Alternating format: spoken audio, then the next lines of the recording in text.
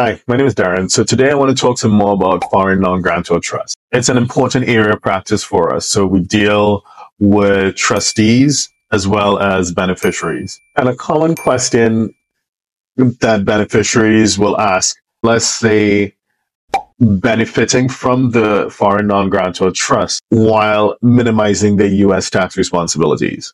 What do I mean by that?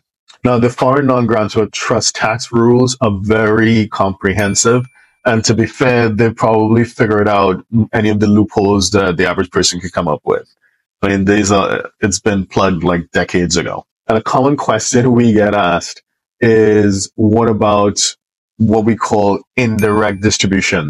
Generally speaking, distributions made to a beneficiary through an intermediary are treated as if they were made directly to the beneficiary.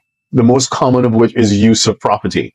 So if you have use of real estate, you have use of luxury cars, use of the private jet, you have access to artwork and jewelry, it must be treated as a distribution unless you pay fair market value in exchange for the use thereof.